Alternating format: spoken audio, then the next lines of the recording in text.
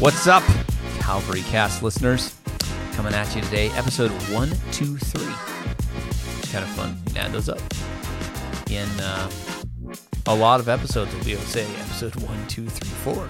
Well, that would be a lot. That's 1,001.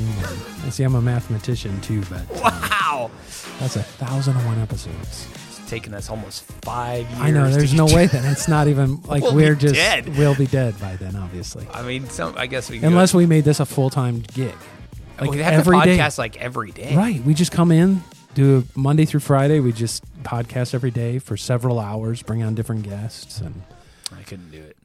And then they'd fire us because that's not what they're paying us to do. They're like, your sermons are terrible, and what songs are you singing? Yeah, but we've really worked on that on the podcast. Yeah, you don't have any listeners because you podcast too much, and people don't want to. That's true. So, that's true. Anyway, we won't do that. It's still playing the song, and I don't want it to be playing the song, so I'm going to shut that down. There you go. A little bit of in-podcast editing. We just had a riveting conversation about another topic, which we probably won't ever do a podcast on. But probably not.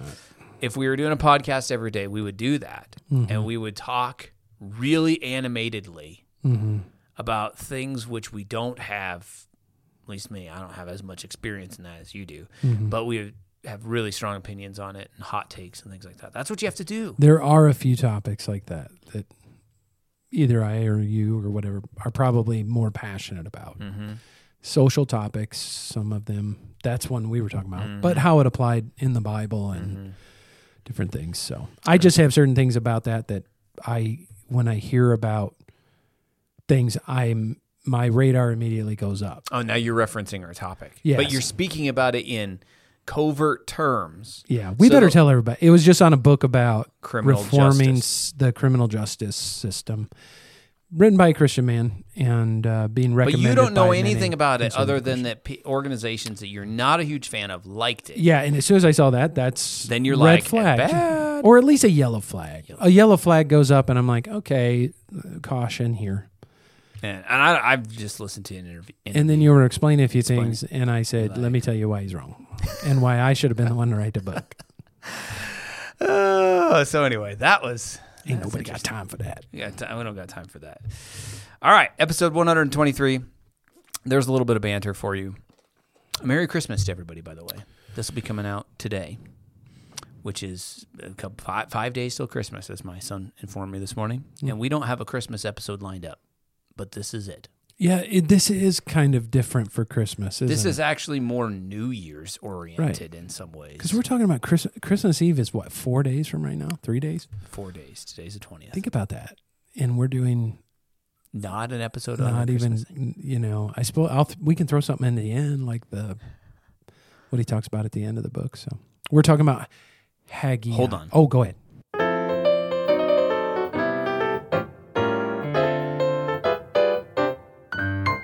Of the day. Thank you, AI. We can't do things out of order here. Okay, you're jumping the gun a little bit. People have told me they like the transitions. Oh, okay. Those things it helps them. It helps them transition. We are talking about Haggai. Haggai. Haggai. It sounds like a samurai. Haggai. See, I grew up calling it Haggai. We were just talking about that. Haggai, I want to remember. Memorizing the Bible and the little song, Haggai, Zechariah. Whatever. Oh, okay. So we just taught the kids a new version because I couldn't remember the one that I learned as a kid. Now I got to think of it. Yeah, and you say Haggai in the song. Do you? Yep. Okay, see, I've said it wrong, but it is Haggai. Haggai. Haggai, not Haggai like you just taught everybody on Sunday night. I know. I'm always still probably going to slip out Haggai in my preaching career here because I just grew up saying Haggai. But anyway. The A is before the I, and we even looked it up Hebrew. Okay, I looked it up in the Hebrew, and it's clearly Haggai. Anyway, this is kind of a conversation with the prophet Haggai. Could we frame it that way? We could. A conversation with the prophet Haggai about a rightly ordered life is what I'm going to call this. Okay. Do you think that's a good thing? That could be an application of this, I think, yes. We haven't talked about that beforehand, but... Well, I did, but you weren't listening. I told you earlier. That happens quite often. I apologize. I just get used to it. I don't hold it against you. Just my family, though, just know you're not the only one. They say the same thing. I know. Many people. Many people say that. I could read the text you sent me the other day when I said, what are we going to podcast about? Oh, boy. The one I spoke and didn't type, and so it was all this weird stuff. Oh, man. It's improperly punctuated and wrong words. Instead of repenting, it's repainting. My text message was speaking in tongues. And that's how you send all your texts, is voice text. And so people in our church are like, what is he saying? But usually I double check it. That time I didn't, because I was doing something else, and so I just hit send. Usually I try to double check. Sort of did that. But anyway, why are we having a conversation with the prophet Haggai? Well, a couple of reasons. One was that on Sunday evenings, with the Sunday evening class that I'm teaching, we've been teaching on Ezra. And in chapter 5, Haggai and Zechariah appear as far as you just see in chapter 5 of Ezra that the word of the Lord came to those people that were back to rebuild the temple through Haggai and Zechariah. And so the class we went through for 2 weeks, we went through Haggai 1 and Haggai 2. And then you and I were talking about it, and we were talking about some of the principles that came out of here, or applications. Yeah. And like, wow, this would be good for everybody here. Yep. So that's everybody that listens to our podcast anyway. Yeah. So that's what we're going to do. We're talking about Haggai, real long book, real long. 2 chapters. 2 chapters. 2 chapters. Should we give a little bit of, for the people that have not been in the Sunday evening class, which is probably the majority of people listening, actually. The vast majority of the people listening. So let's just give a little bit of a historical context for the prophet Haggai. Right. Okay, so we're in the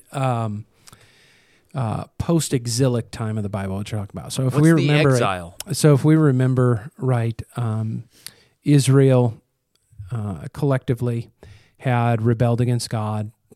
God would send them prophets. They refused to repent. The nations divided. Northern tribes eventually were invaded by Israel or by Assyria. The division happens after Solomon with his son Rehoboam. The southern tribes of Judah and Benjamin with Jerusalem down there hung on a little longer. Quite a bit longer. But eventually Babylon was used of the Lord and Nebuchadnezzar to come in there and export the people from the land, bring them to Babylon. And the temple was destroyed at that point. You read that at the end of 2 Kings. Yep, and the wall was broken down and such. But God promised through prophet Jeremiah that he would bring his people back to the land. And under Cyrus, the emperor of the Persian Empire, he did that, and he sent his people back. And they were to go back and rebuild the temple. And then eventually in Nehemiah, you get the rebuilding of the wall.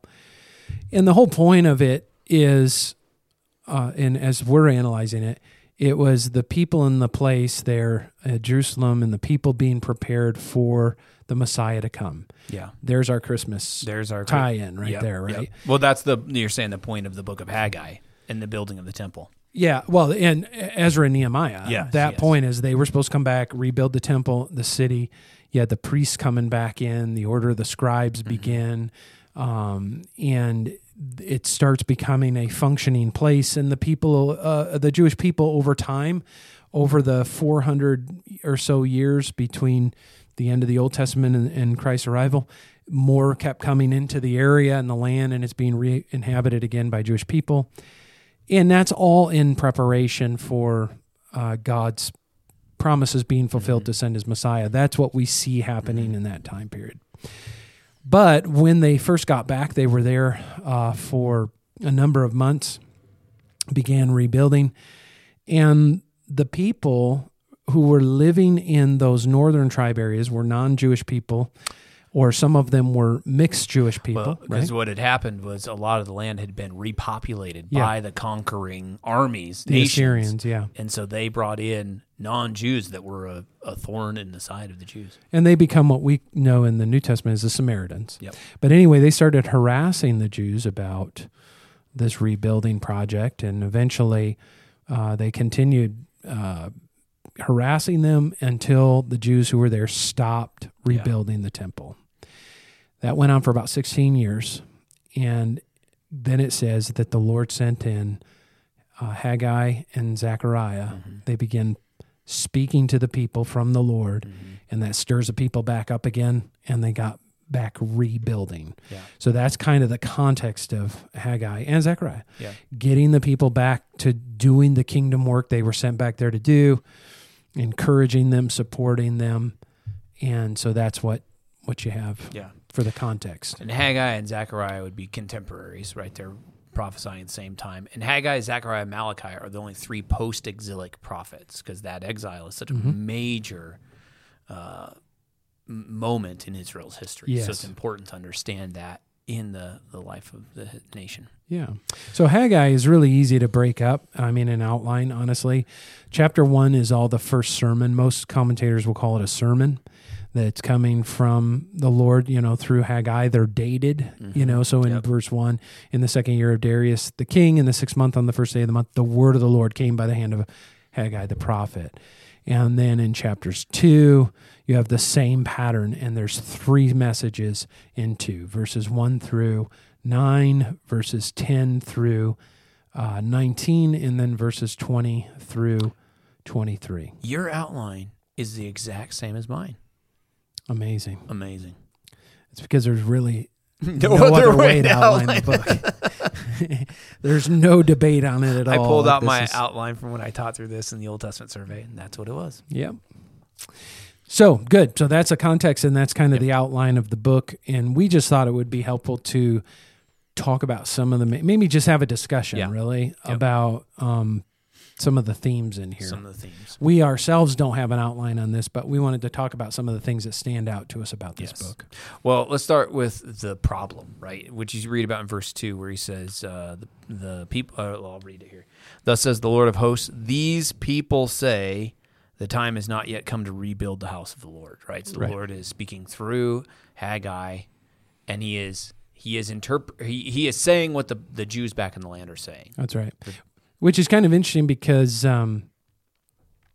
this is the time for them to rebuild, because this is what they were there for. They've been brought back for this They purpose. had one purpose, right, to come back and rebuild. But that's what they're saying, which kind of shows in that 16 years of them quitting, there was discussion on this. And the people would say, well, it's not time right now. Yeah. And part of that, again, we had that opposition happening, and opposition sometimes can be used of the enemy to get God's people to stop doing what they're supposed to do. But then we learn a little more in this sermon that God points out of the real problem of why they're not rebuilding. So I think you'd see some of this in verse 4, right? Of chapter 1, is it a time for you yourselves to dwell in your paneled houses while this house lies in ruins? Now, therefore, thus says the Lord of hosts, consider your ways. An interesting phrase, which is used a couple of times. You have sown much and harvested little. You eat, but you never have enough. You drink, but you never have your fill. You clothe yourselves, but no one is warm. And he who earns wages does so to put them into a bag with holes. Yeah. So clearly, the Lord doesn't want Christians paneling their houses. Wallpaper is in. Thankfully, paneling went away. It's not in style anymore. But no, it's the idea. Of course, it's very clear to see they were more concerned about working on their own homes. Verse 9, my house that lies in ruins, while each of you busies himself with his own house. So these people quit in part because they were being opposed. But ultimately, you see that they were very willing to cooperate with that opposition, because then they could focus on their own priorities and their own things that, for their own kingdom, so to speak, and their own home, when they were supposed to be working on God's house. They were supposed to be giving themselves to the temple. And the Lord here was frustrating everything they were doing, and they weren't seeing that it was this frustration was coming from the Lord. In other words, he was hindering what they were trying to do and not blessing them. Right. And so the main theme of that, comes out and says, do the right thing. Make God's kingdom your priority in life. Well, and to go along with the first statement, the problem that the people are saying, well, it's just not the right time. I think when the Lord is coming in and he's making this assessment, of their situation. Well, you're saying it's not the right time because you're invested in other things. That's you're right. saying it is time though for me to build my house. Right. And there is a reality that if we always continue doing those things which we think it's time for, we'll never make time for the things the Lord actually is doing. We'll make excuses. Yes. So we can fill our life with lots of time wasters, or things that might not even be time wasters, but they're not time priorities. We fill our lives with those things, and then we'll say that, well, I don't have time to do this ministry, or I don't have time to do that thing. And sometimes, how many people connected to local churches have giftings they don't even use in the church, or talents or resources that could be used in the ministry to God's people or into outreach or different things. And they're saying, well, I just don't have time for those things, but yet we have time for everything else. Yeah, and even to take it even a step closer, even more than even your local church, right? Like time for your own spiritual devotion, time to lead your family in the worship of God and things like that. So I think, if we were going to make an application from the beginning, right? Yep. It is time now to build the house of the Lord. Right. It's always time. It's always time. It's always time to make the kingdom of God your priority. Jesus said it. Seek first the kingdom of God and his righteousness, and all these other things will be added unto you. And I like what you said about even in our own private life of devotion and worship. It's one of the biggest excuses. I don't have time to read my Bible. I don't have time to pray. And yet I bet if you just sat down one day and wrote out the time you give to various things during the day, you would probably find places where you could obey Paul's admonition to redeem the time, buy back the time, and apply it into what you really should be doing. I think we could all find those things. Yeah. Well, and okay, I'm going to add one more thing on this, because we're talking about very specific uses of time in terms of like time in God's word, time in serving God's people and things like that. But I'm also going to say like the time of your life. That's you have right. one life to live. Right, good. Are the things that you're giving for, right? Are you living with the reality that it is all, your life is about building the kingdom of God, right? Are you, the decisions you make, the jobs you take, the way you raise your children and interact with your spouse and work at your job, all of those things, do those reflect like, no, my values, my priorities are kingdom priorities? That's eternal. good. Yeah, that's right. And then in the rest of the chapter, like 12 through 15, the heading in the Bible, which is a good heading, is the people obey the Lord. At least in the ESV. One of the things that I brought out when we looked at Ezra chapter 5 is that, God used his word to stir up the people. And it says in Ezra 5:1, it says, now the prophets Haggai and Zechariah the son of Iddo prophesied to the Jews who were in Judah and Jerusalem in the name of the God of Israel who was over them. And immediately what you see then is their response of obedience. And that's being brought out as well in Haggai chapter 1, verses 12 through 15. They got this message from the Lord. The Lord used it to stir up their hearts, and they began doing what they're supposed to do. It is interesting how the Word of God works that way for us. Okay, so we Christians listening would agree the Word of God brings about this response and this obedience, but then, okay, like we need to place ourselves under it. That's right. Yeah. Under its authority. We need to be taught from it, and again, this goes back to what we were saying earlier, make it a priority. We all, I would hope the people that are listening to this would agree, like we want to be about the work of the kingdom. Well, then, like, place yourself under the authority of God's word. That's right. In Ezra chapter 6, when it brings it to the point where they finish the temple, and it says in verse 14, the elders of the Jews built and prospered through the prophesying of Haggai the prophet and Zechariah. In other words, the picture was that they were there continuously encouraging the people that was their role. Haggai and Zechariah knew that. That was their role. The Lord's word was coming through them. They were teaching. They were edifying the people, encouraging them, and the people were able to finish their task.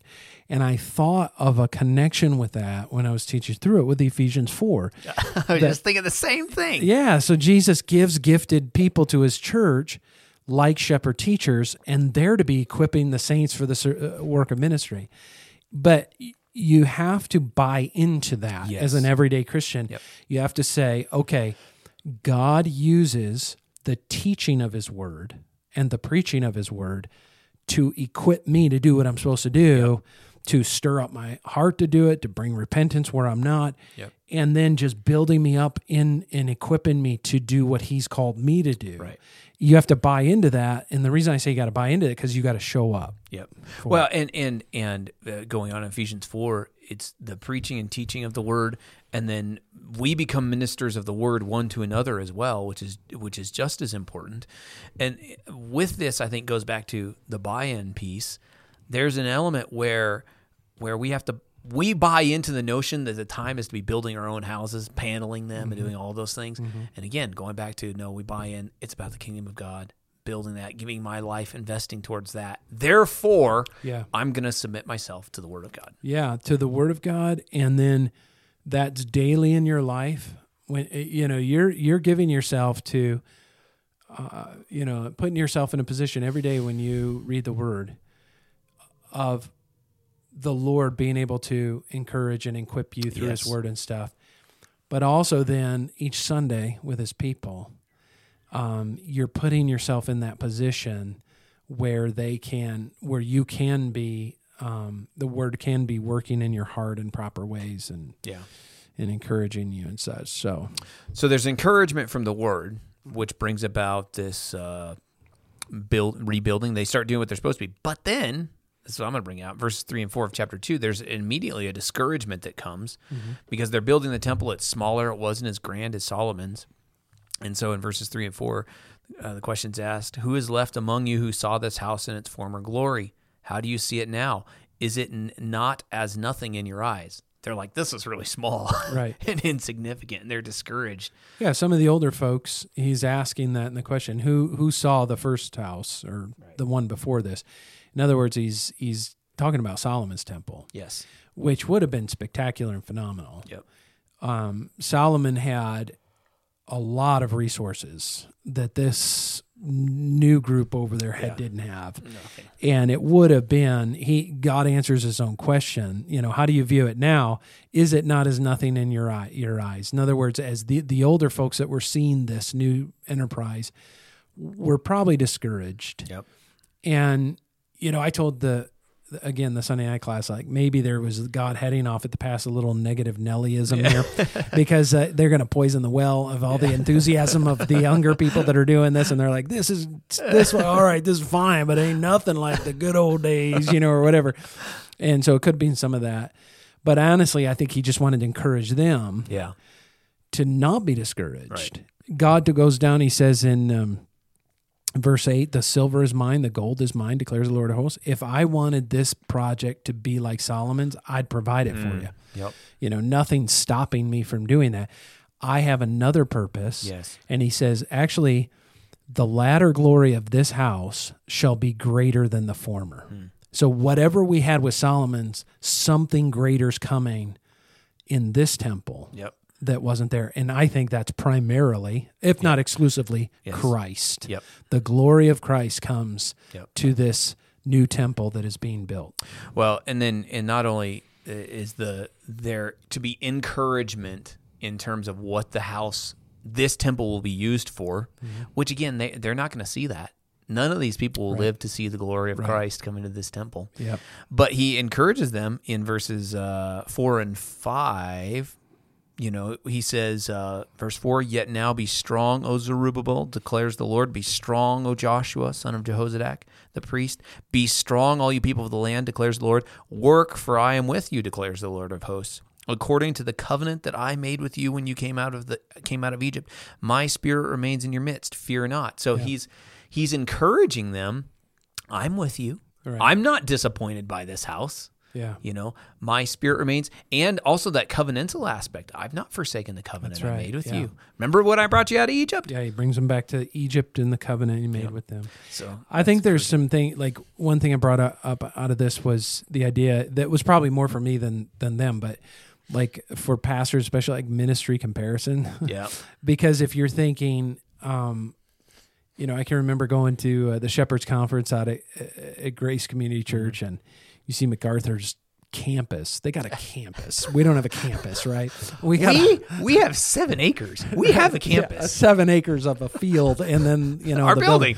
We have 2 buildings at the campus. Right, it's a great building. Yeah. And hear me right on this. But you go out there, and this is quite something. And that's different. A church, and there's all I went into this one big room with all their resources, their books and their study, they all coming out of this church essentially. Yeah. And you really, as a pastor, you got to be careful with that, because you're thinking, I go back to my small church, and in Grand Junction or whatever, and I have no international radio program. And you wait a minute. We do have an international radio program. Yeah, that's right. We've got our podcast now. That's right. But you're just thinking to yourself, you could think to yourself, what am I accomplishing anything here? Yep. And to read this paragraph to say just like he said to them, I'm with you, work, be strong. And you don't, the things that'll come out of this, the eternal fruit that comes out of this ministry, you may never see, but I'm working in and through it. My purposes, my kingdom plans. And it's all a small component of working towards the kingdom to come, which is what the Lord starts talking about through Haggai, that kingdom to come, where he says in verse 6, "For thus says the Lord of hosts, yet once more in a little while I will shake the heavens and the earth and the sea and the dry land, and I will shake all nations, so that the treasures of all nations shall come in, and I will fill this house with glory, says the Lord." The author to the Hebrews in chapter 12 quotes that passage, referring to a time yet to come when the kingdom comes. And what the Lord Jesus will do, King Jesus does, as he comes and establishes his kingdom, he says, that's why we're grateful for having a kingdom that can't be shaken. Yeah. Okay, I'm going to make one other application from this about people that are discouraged by work. So they're discouraged by the temple being small. The Lord's saying, I'm with you. But make it, I think, in people's personal lives, when we think about sanctification, growth in holiness, godliness, fighting sin, we can become very discouraged, especially as we fight repeat sins. Wow. Yeah, that's good. And we think like, man, I'm not growing. Right. The Lord has surely forsaken me because I've done the same thing time and time and time again. And I think like the application here is the Lord is working, and you may not see growth and progress in your life the way you want to. Right. But if you're living a lifestyle of repentance, you're in God's word, you're seeking change and growth and all that, be encouraged by that, right? Yeah. And other people will see that, and they can encourage you in the same way. But you are the temple of the Holy Spirit. Yeah. And the latter glory of that temple shall be greater than the former one day. He's going to complete that work that he's begun in you. Yep. So I think there's an encouragement there, just in our personal lives and growth and holiness. Be strong. Continue to do the work. That's right. Continue to fight your sin and pursue holiness and righteousness because the Lord's with you. You have the Spirit of God empowering you and enabling you to continue to do that work, and he's going to produce his fruit in you. And one more thing on that, it just dawned on me. Be cautious of ministry comparison when you have been a part of a ministry at one time where you just thought everything that was going on there was awesome, and maybe it was from the Lord and vibrancy and stuff, and then you find yourself in another church like ours or whatever, and it's just not what you had before. Yeah. But that's what God was doing there. Yep. And he had his purposes in it. And this is what God is doing here, and you can't manufacture those things. No. And if the Lord wanted what was happening there to be happening now, in those glory days transferred here, he would, right? So just a little thought. Yeah, no, that's good. Okay, last thing, and this is what I think is kind of an interesting, because so he gets to the end of the book, and there's this whole discussion about defiling about laws and cleanliness and all this kind of stuff. To the priest specifically, right? Do you want to verses 10 through 19? Yeah. What's happening in that passage? Yeah. So he asks the priests, he's specifically speaking to them. Ask the priests about the law. If someone carries holy meat in the food of his garment and touches with his fold bread or stew or wine or oil or any kind of food, does it become holy? The priests answered and said no.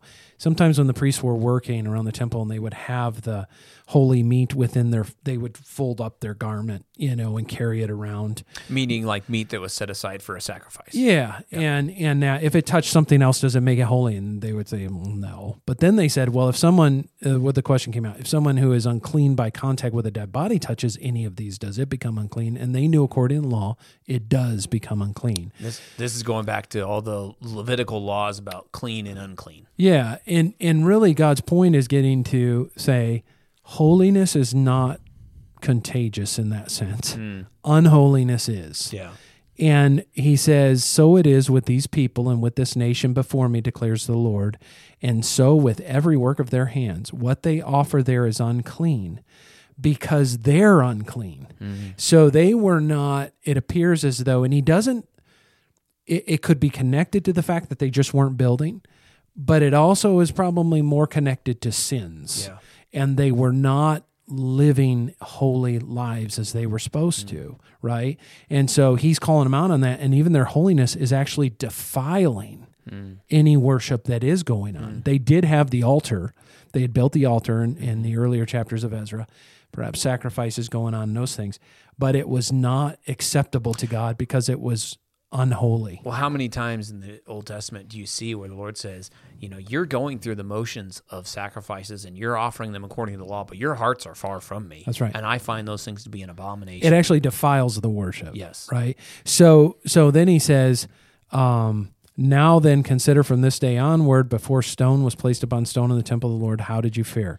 When one came to a heap of 20 measures, there were but 10. When one came to the wine vat to draw 50 measures, there were but 20. I struck you and all the products of your toil with blight, with mildew, and with hail, yet you did not turn to me, declares the Lord. In other words, he's saying, I was disciplining you, much like we read about in 1 Corinthians 11. Those people were defiling the Lord's table, right, by getting drunk while taking the Lord's Supper and despising poor people. And it was a defiling. It was unholiness. The church was doing this together, and God said, this is why some of you are ill and sick, and some have even died. I've been trying to, quote unquote, get your attention through your frustrating labors and through the things that I've struck you with, like blight and mildew and hail, etc., but you still didn't turn to me. But now there's something that had happened. They had repented. And so now he's saying from this day on, he ends that section in verse 19, from this day on, I will bless you. And the idea is because you've repented, now you're going to experience, and you're being holy in whatever they were doing unholy, now I'll bless you. God can't bless unholiness, right? So now that they've repented, he's blessing them. That is just him, on the one hand, pointing out where their sin laid, but then he's saying, now that you've repented, how do I respond? Grace and blessing. So that teaches us in many ways, like if you're convicted in a message, or you're convicted in reading the word, or the Spirit convicting you of a sin, there is a discouragement that sets in with that. Right. But you need to know that if you repent and start doing right, that's what God's looking for. Right. So if you begin doing that, then he's going to bless you. You could have been messing up for years like these people had been, and now they've repented. Okay, we're back to work, and we're taking our holiness seriously. Yeah. Now God says, from this day on, I'll bless you. Yeah. It's like a lack with these people. There was a lack of repentance and a lack of holiness, and that impeded the work that they were trying to do. That's right. And I think the same thing is true for us, right? Like a lack of concern for personal holiness, for dealing with our sin, for repentance, impedes the work of the Lord. And that doesn't.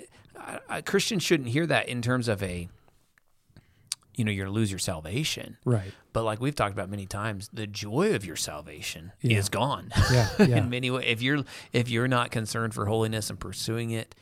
And oftentimes, if a worship becomes, corporate worship or private worship becomes dull to a person, or, they're just not interested in as much, but they go through the rituals, but I'm not getting anything out of the service or whatever. There are times when I think a person that would say that needs to ask the question, am I pursuing holiness?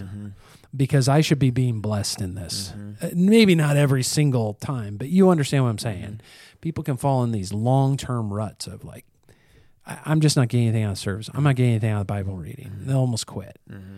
And it could be a direct correlation or connection to unholiness, because God can't bless unholiness. I'm going to add one thing on this thought of pursuing holiness. The Bible speaks and calls us to holiness in every area of life. And I think that oftentimes what happens is we think about, there's a dichotomy in our minds between the Christian life and the rest of life, and the Bible speaks to certain things and not to certain things. And so I can pursue holiness in certain things that the Bible's really clear on, like I won't commit sexual immorality or get drunk or things like that. But then there are other areas of our lives we just kind of we actually just follow the course of the world in many ways. And so what I'm saying is, maybe sometimes an examination of our lives is there are areas where we're not holy that we're not considering. And ask the Lord, honestly, like, search me, like, what areas of my life? And maybe it goes back to the paneling of the houses, right? The things we're just pursuing in life that aren't necessarily sin in themselves. Right. But they're just the wrong things. That's right. And we've lost, we're not holy in that way. That's right. So ask the Lord to reveal those things to you. Yeah. And then in verses 20 to 23 is a closing promise of the kingdom. It's a kingdom promise. And he says, the word of the Lord came a second time to Haggai on the 24th day of the month. Speak to Zerubbabel, governor of Judah, saying, I am about to shake the heavens and the earth and to overthrow the throne of kingdoms. I am about to destroy the strength of the kingdoms of the nations and overthrow the chariots and their riders. And then the horses and their riders shall go down, everyone by the sword of his brother. On that day, declares the Lord of hosts, I will take you, O Zerubbabel, my servant, the son of Shealtiel, declares the Lord, and make you like a signet ring, for I have chosen you, declares the Lord of hosts. Zerubbabel was from the line of David. He was not king at this time because they had no king there anymore. They weren't allowed to. He was governor, though, and leading over the returned exiles. And here, when we hear this kind of language, overthrow the throne of kingdoms, overthrow the nations, the chariots, etc., that is a picture of the conquering kingdom of the Lord Jesus Christ. That's what was promised. Even in Daniel chapter 2, there's going to come a kingdom that's going to destroy all the other kingdoms, make them like dust that blows away in the wind, and that kingdom will be without end.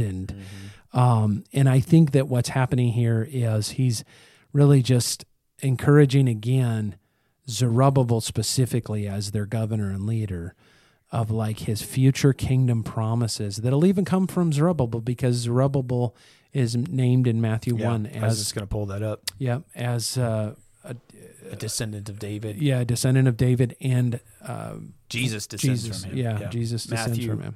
1 verse 12, right? After the deportation to Babylon, Jeconiah with his father Shealtiel, the father of Zerubbabel. So there's a Christmas connection right there. Yeah. Yeah, there is this, and an encouragement to Zerubbabel, but also this encouragement to everybody else in the nation of Israel. The Lord's not forsaken his promises. He's not forsaken his promise to to David in the Davidic covenant to establish a king who will sit on that throne forever. Just think about them in that situation, in the wall at this point still broken down. Everything's kind of a disaster there. It's just a small group of people trying to rebuild this temple. And Zerubbabel himself thinking, are these Davidic promises ever going to be fulfilled? Where's the kingdom? Yeah. And God's reminding him it's going to happen. And Christ coming brings the one of the fulfillments of that on his first coming, and brings those kingdom promises to a new meaning and a new level. And then they will fully come again, as we looked at in our Sunday morning service last week. And again, like that was believed by faith, right? Because Zerubbabel never saw it. Yeah. And even after the temple is rebuilt, it's just, well, you have 400 years of silence, largely. There's no prophetic word. They're going, where are these promises? Never saw it, but yet they believed it by faith. And so I think even for us, like, there are people that are experiencing times where, like, the walls of their life are broken down and different things like that. And so again, we live by faith. We live by faith in the promises of God. Yeah. Good. Anything else on that?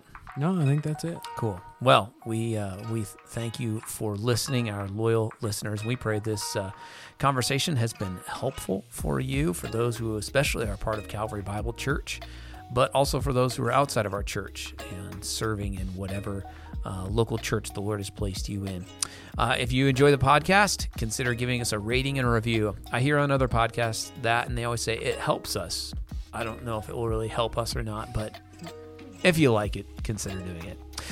We love the interaction we get with our listeners, so let us know what you think about the show. Send us topics to discuss, ideas for the podcast. You can get a hold of us if you're a part of the church very simply. You can come up and talk to us. You can give us a call or a text. Otherwise, you can send us an email at thecalvarycast@gmail.com. Follow us on the socials, Twitter or X and Instagram. We are at The Calvary Cast. At Calvary, we exist for the glory of God, the good of his people, and the Great Commission. So until next time.